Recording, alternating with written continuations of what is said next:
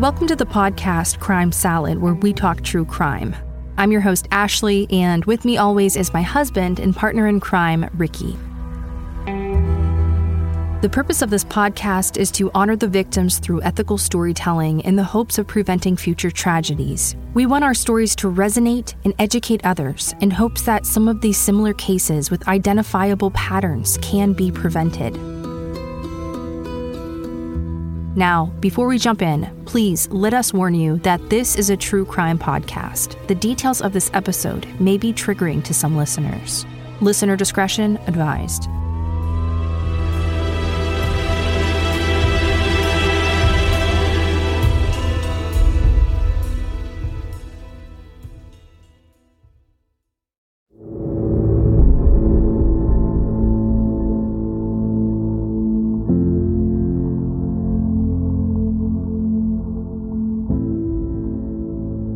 In the fall of 2009, the three-story home on Imperial Drive in the Mount Pleasant subdivision of Cleveland, Ohio, gave no hints of its original grandeur. In recent decades, the predominantly black neighborhood had begun to deteriorate due to the onslaught of the crack cocaine epidemic. As a result, the homes in the area had become abandoned and fallen into disrepair.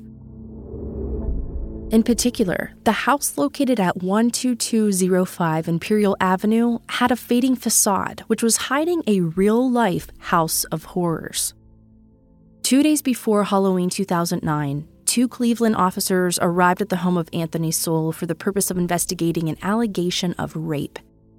At the time, Anthony was classified as a low-level sex offender because he was able to use his considerable charm to convince a parole board he was no longer a threat to society.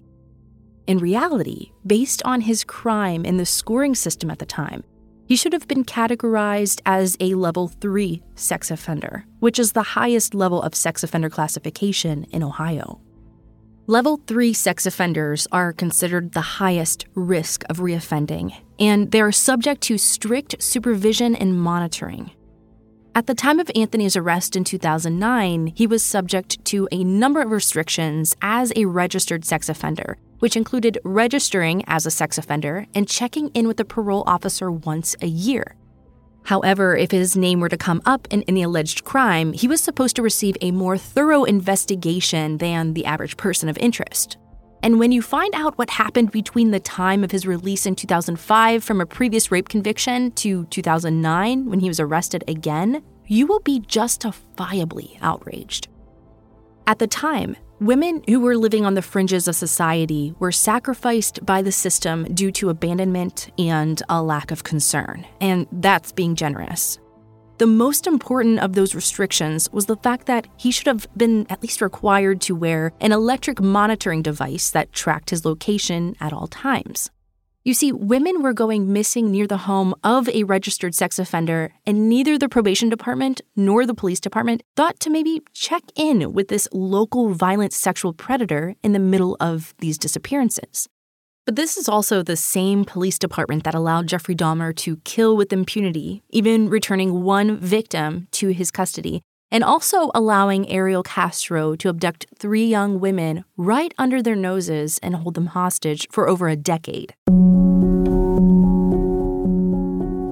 Now, the assault that ended Anthony's brutal rape and torture chamber began on September 22, 2009. A woman by the name of LaTundra went with Anthony to his home, where they intended on drinking and doing drugs together. Like all of his victims, LaTundra was a black woman with a history of drug abuse and sex work.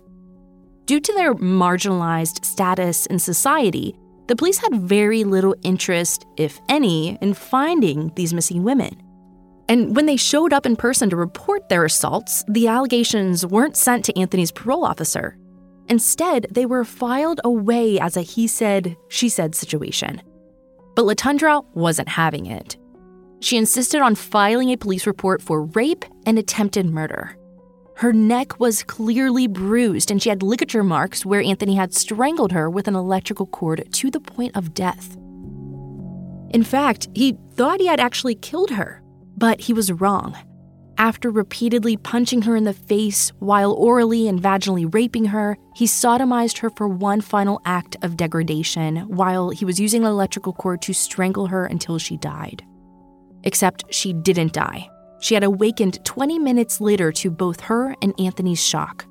In a brilliant act of self-preservation, she acted like what had transpired between the two of them was nothing more than rough sex. She continued to talk to Anthony and charmed him all the way to the street where she finally began to run for her life. She was dazed, bruised, and bleeding, and onlookers looked at her and laughed, but no one offered any help. She began hiding out in abandoned homes, getting high until she eventually summoned the courage to end Anthony Sowell's reign of terror. We know that Anthony used drugs and alcohol to lure vulnerable young women into his torture chamber of death. He was a predator hiding in plain sight looking for prey. Before we talk about the rest of his crimes, let's go into his childhood and talk about the environment where he learned to be the apex predator he would eventually become. According to the book House of Horrors by Robert Saberna, Anthony was born in East Cleveland to Thomas Sowell Sr. and Claudia Garrison. His parents were never married, and his father was usually incarcerated throughout his childhood. Claudia worked hard to raise her 4 children without the help of any of their fathers. But she did this all with the help of her own mother, Irene Justice, who was described as a tough woman who was old school and believed in corporal punishment. For a long time, Anthony raised himself with a key around his neck while his mother worked 2 jobs. Anthony's older sister, Patricia, was born to Claudia when she was only 15 years old. Patricia was sickly her entire life, and she suffered from asthma. By the time Patricia was 18 years old, she had 5 children. Eventually, that number would swell to 7 children, 3 boys and 4 girls. Now, according to one of Patricia's daughters, Leona Davis, her mother was told not to have any more children. But that didn't stop her. Eventually, both Claudia and her daughter Patricia would have 7 children of their own, with mother and daughter having overlapping pregnancies. Now, sadly, Patricia passed away from a respiratory illness at the age of 27. This meant that Anthony now lived in the same house with his mother, his grandmother, his siblings, and now 7 more of his nieces and nephews, who were all similar in age. His niece Leona would later say, when she first met Anthony, she thought he was a nice and sweet kid, only a year older than she was at the time. Later, Anthony would share a memory from his childhood when he was about 7 years old. At the time, he didn't understand what was happening, but it captivated him. According to Anthony, he watched his older nephew force his niece to do something that she clearly didn't want to do. He told investigators, quote, "He took her in the closet and he was there was a lot of sexual activity going on there. This was happening at my sister's house, and he was basically the oldest. He was like directing everybody to do what you really don't want to do. But I remember how he took her into the closet." Now later, Anthony would allege that this same nephew began molesting him and would become violent when Anthony fought back. Anthony told investigators that for some reason, Claudia wasn't very happy about having to raise her grandchildren, and they became objects of her daily rage.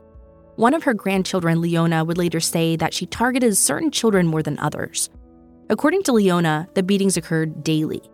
Claudia would beat the children with anything, from belts to coat hangers, and her favorite was thin branches from the garden or electrical cords. One of Leona's brothers was scarred so badly that he couldn't wear short pants or short-sleeved shirts for the rest of his life. Now, there were conflicting reports that Claudia only beat her grandchildren, but there were also reports that she would beat her own children as well, but not as severely. All of the children were expected to complete their daily chores with military precision. At the time, Claudia worked at a dry cleaner, and her mother, the children's grandmother, Irene, would work intermittently cleaning houses. In reality, Claudia only agreed to take in her 7 grandchildren for the extra welfare benefits it provided. None of the children were allowed to speak, make a mess, invite over friends, or celebrate birthdays. Most importantly, they were never allowed to eat anything without permission. There were daily discipline sessions with mostly Claudia, but sometimes Irene as the perpetrator.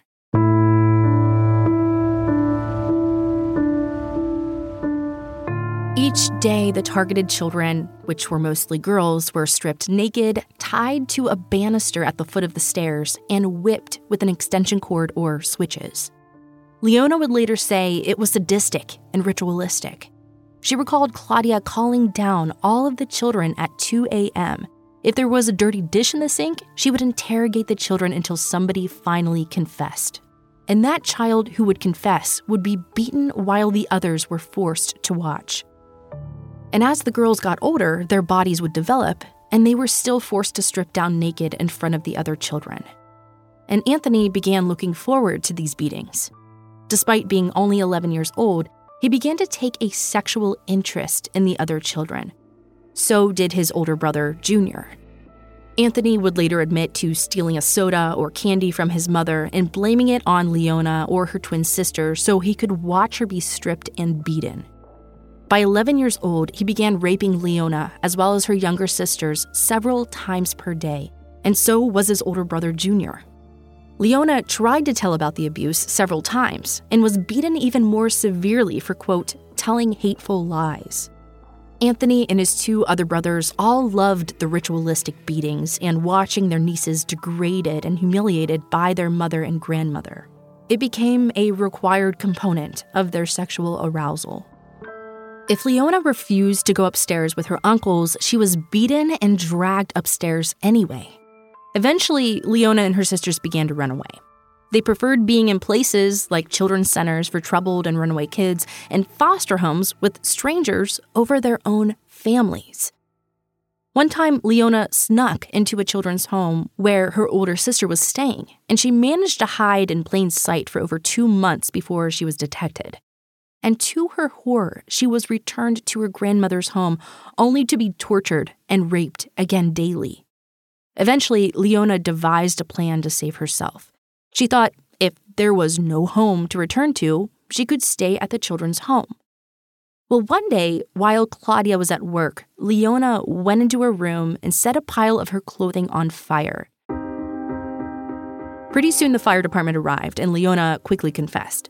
That confession set her free. As a result of the arson, she was placed in the Sagamore Hills Children's Psychiatric Hospital, where someone finally believed her. Leona would describe the rest of her life as a blur filled with suicide attempts, blackouts, drug abuse, and mental illness, all as a result of her time spent in the same home as a future serial killer, Anthony Sowell. Despite turning into a perpetrator inside of his home, outside of his home, Anthony was considered nice, quiet, and polite. The neighbors would describe him as kind and respectable. In high school, Anthony began dating a young girl who would later become his wife and the mother of his only child, Julie. And for a while, this kept him from raping his nieces. This marriage was short-lived, and the two quickly divorced. Later, Julie would say once her parents divorced, Anthony divorced her too. He would no longer have anything to do with her. In the spring of 1977, Anthony enlisted in the Marines. Anthony thrived in the Marines, eventually completing 2 4-year tours of duty. While overseas, Anthony met his future second wife and fellow Marine by the name of Kim Yvette Lawson. He would later describe this as his most successful relationship. He said that Kim understood him more than anyone else. However, his childhood trauma and behavior would eventually ruin this relationship. Kim was affectionate and cuddly, which Anthony found this as a turnoff.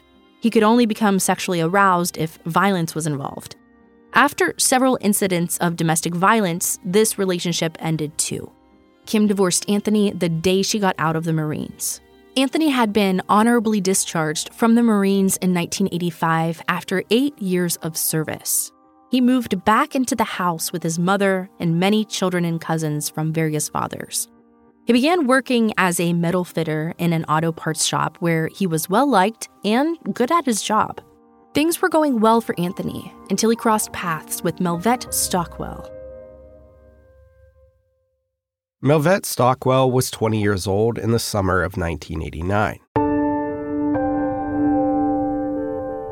She had 2 children and was 3 months pregnant with her 3rd child on July 21st, 1989, when she crossed paths with Anthony. She was at a payphone when Anthony, who was almost 30 years old at the time, struck up a conversation with her. Later, she would tell investigators that he spoke intelligently, looked clean and well-kept, and seemed nice and safe. So when he offered her a ride, she gladly accepted. He parked near his home, intending to walk her back to hers, which was about a block away. However, she made the fateful mistake of agreeing to go up to his room with him for a short visit. His room was in the attic space of the 3rd floor. Later, she would tell investigators that there wasn't an agreement on sex. Instead, the two talked and got to know each other better. As she walked through the door, his demeanor immediately changed. He slammed the door shut and locked it with a deadbolt. Next, he pushed a heavy suitcase in front of the door and took out a large knife. For the next 12 hours, he raped and beat her in unspeakable ways, and this included elements of sexual torture. Anthony was a sexual sadist, which was something he developed in his childhood. As a child, he watched his cousins stripped naked, tied to a banister, and constantly beaten and tortured by his mother and grandmother with an electrical cord. Psychologists believe that while Anthony's body was going through puberty, he began to equate feelings of sexual arousal with violence and cruelty. But it should be noted that many of his cousins and siblings also experienced the same environment, and none of them grew up to be sexual sadists or serial killers. After 12 long hours of continual rape and torture, Anthony was tired, but he wasn't done with Melvette. So he tied up her hands behind her back with a belt and stuffed a rag into her mouth while he slept. He would periodically wake her up, choke her out, and then rape her again before falling back into sleep. At one point, he said, "You might as well say your prayers because I'm going to kill you. I'm going to beat you and then I'm going to kill you. But first, I'm going to sleep because I'm too tired to kill you right now." Anthony loved to terrorize women before he killed them. He craved the fear in their eyes that only came with the knowledge of knowing that they were going to die. Within minutes, Anthony was sound asleep again, and Melvette knew this was going to be her last chance to escape if she wanted to survive. She carefully got out of bed with her hands still tied behind her back. She silently walked over to the window and opened it with her head, shoulders, mouth, and chin. The window was surrounded by a small ledge that allowed her to crawl onto the roof of the home. There she stood naked and bound. With a gag in her mouth, she began making noise and got the attention of 2 women on the sidewalk. At first, they didn't know what they were seeing, so they began to wave to her. But just as quickly, they realized she was covered in blood and in danger. They called the police, and within minutes, police, fire trucks, and an ambulance arrived. Police stormed into the room and found him still asleep. In fact, he was just awakened when 2 other police officers rescued her from the roof and brought her back through the small window. As she was taken down to the ambulance, Anthony's sister, Tressa Garrison, began screaming at her, asking her why she didn't scream for help. Anthony was arrested and then bonded out. He didn't show up for his court date, and 7 months later, he was arrested again for a second crime. On June 24, 1990, an unarmed 31-year-old woman who was 5 months pregnant made a similar allegation against Anthony. She told officers that Sowell came up behind her, placed her in a chokehold, and told her that she was his bitch now and had better learn to like what he was about to do to her. He dragged her into his house, up to his room, where he spent the next few hours vaginally, orally, and anally raping her. She begged for mercy for herself and her unborn baby, but Anthony was undeterred. He forced her to call him sir and tell him she liked what he was doing to her. Once again, while he was sleeping, she made her escape, and he was still asleep when she arrived with the police. This time, Anthony wasn't given bond, but he was given a plea bargain. He pleaded down to attempted rape and was sentenced to 15 years in prison at the Grafton Correctional Institution. Once he arrived, he applied to be considered for the sex offender program at the Chillicothe Correctional Facility. He knew that by completing this program, he would be eligible for early parole. However, he was disqualified from participating in the program. Part of the program requires you to admit to your crimes. Anthony refused to admit that he did anything wrong and instead argued that the sex was consensual and the woman changed her mind after the fact. And as a result, he served every single day of his 15-year sentence. Overall, Anthony thrived in prison. He liked the institutional structure. It reminded him of his time in the Marines. He didn't complete the sex offenders program, but he did complete other courses. Those included Living Without Violence, Cage Your Rage, Positive Personal Change, and a 12-step program for Alcoholics Anonymous. He also completed the Adult Children of Alcoholics and Drug Awareness Prevention programs. Despite his violent crimes, he was eventually moved to a minimum security barrack-style prison surrounded by a perimeter fence. This was supposed to be for low-risk offenders, which Anthony clearly is not. In fact, his first parole report stated that, quote, Sowell lied to the female victim and tricked her into coming into his house, where he threw her onto the bed, clubbed her, and raped her vaginally. She got dressed and tried to leave. He would not let her and removed her clothes again and tried to rape her anally. He was unable to perform. The victim had recent surgery and was 4 months pregnant. Sowell raped her vaginally the second time, then tied her hands behind her back with a belt and gagged her with a towel. Then Sowell went to sleep. She finally got free and got out. That report certainly minimized his crimes and was factually inaccurate. The victim was repeatedly raped, threatened with death, and tortured. In a second parole report from 1996, Anthony's crimes were even more minimalized. This time it said, quote, the victim was at a hotel waiting for her boyfriend. Due to police cars in the lot, Sowell enticed the victim to his house and raped her twice vaginally. She escaped by climbing out of a window and onto the roof, where she was found with her hands tied with a tie. The report also stated that the victim didn't report the rape until the following summer. This is blatantly false since Malvet was found naked and bound on his roof.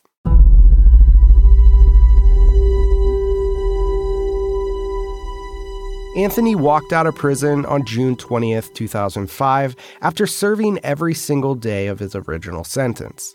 The large mini-mansion where Anthony was raised had been repossessed for failure to pay the mortgage. So Anthony initially went back to his mother's rental house, which was now filled with even more nieces and nephews from his sister Tressa. And despite the crowded conditions, Anthony was given his own room and treated like the man of the house. He was a great cook and loved to barbecue for his family and the neighborhood. Within a few months, Anthony moved out of his mother's house and in with his stepmother. His father had recently died, and he took over the large 3-story house on Imperial Avenue. He was one of 12 registered sex offenders within a 5-mile radius of his new home. On September 1st, 2005, Anthony showed up for his mandatory sex offender evaluation. He had to undergo a sexual predator evaluation. The evaluation was a matter of public record, which indicated that Anthony lied throughout the examination. He told his evaluators that he grew up in a crowded, single-family home filled with love and laughter. Of course, this couldn't have been further from the truth. Anthony conveniently omitted the daily physical abuse or the daily sexual assaults. The report stated, quote, Anthony was not exposed to violence in his home, school, or community. He does not have a strong temper. Anthony's grades were average. He was never placed in special education classes, nor did he require tutoring or medicine for attention problems. His attendance was generally good, and he was never suspended or expelled. He also lied about his attack on Malvet. Instead of admitting that he only met her the night of the attack, he instead claimed to have known her for 18 months. This is something that is contradicted in the original police report and denied by Malvet. He further lied by alleging that he had paid her for consensual sex and was heavily drunk at the time of the encounter. He told evaluators that he only pled guilty because he had ineffectual counsel who suggested he do so. He also blamed the assault on a drinking problem he claimed he had successfully overcome while in prison. He also lied and said that his first sexual encounter was at 17 years old and normal. He admitted to paying for sex while in the Marines and insisted his interest in pornography was tame and again used the word normal. He denied having any violent sexual fantasies and described himself as just an unlucky guy who went to prison for a consensual act. The analyst wrote, quote, Anthony was attentive throughout the interview. He demonstrated a full range of emotional expressions. His speech was appropriate for the rate, tone, and volume. He was generally cooperative and polite. His thoughts were organized and logical. His responses were clear and understandable. The report concluded with a recommendation that he be labeled as low risk for reoffending. In reality, the facts of his crime alone meant he should have been evaluated at the highest risk for reoffending. And because of this missed opportunity to accurately classify him, he was allowed to commit violent and sadistic crimes for the next 5 years. And if he would have been properly evaluated and assigned the highest risk level, he would have accurately received more scrutiny when a sex crime in the area was reported. And many sex crimes in the area were reported, and some even named him directly. Yet he continued raping, torturing, and murdering for several years before he was ultimately stopped. Eventually, his crimes would end with the police discovering 11 bodies in his home. And we'll discuss those crimes in greater detail in part 2.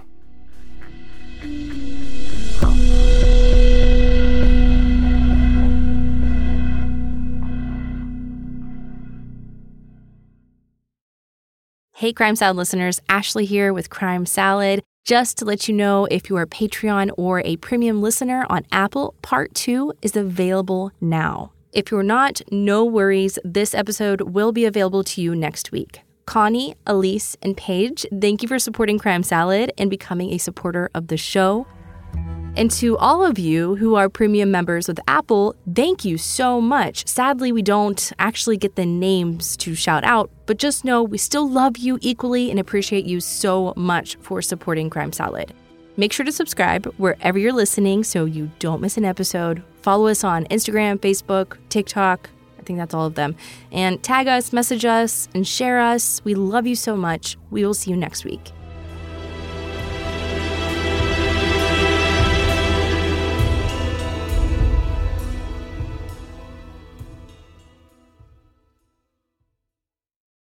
On a summer night, Douglas Wag Jr. lay motionless across a strip of railroad tracks before being struck by an oncoming train. I'm investigative journalist Delia D'Ambra, and my investigation into exactly how Doug died took me into the depths of a bizarre mystery.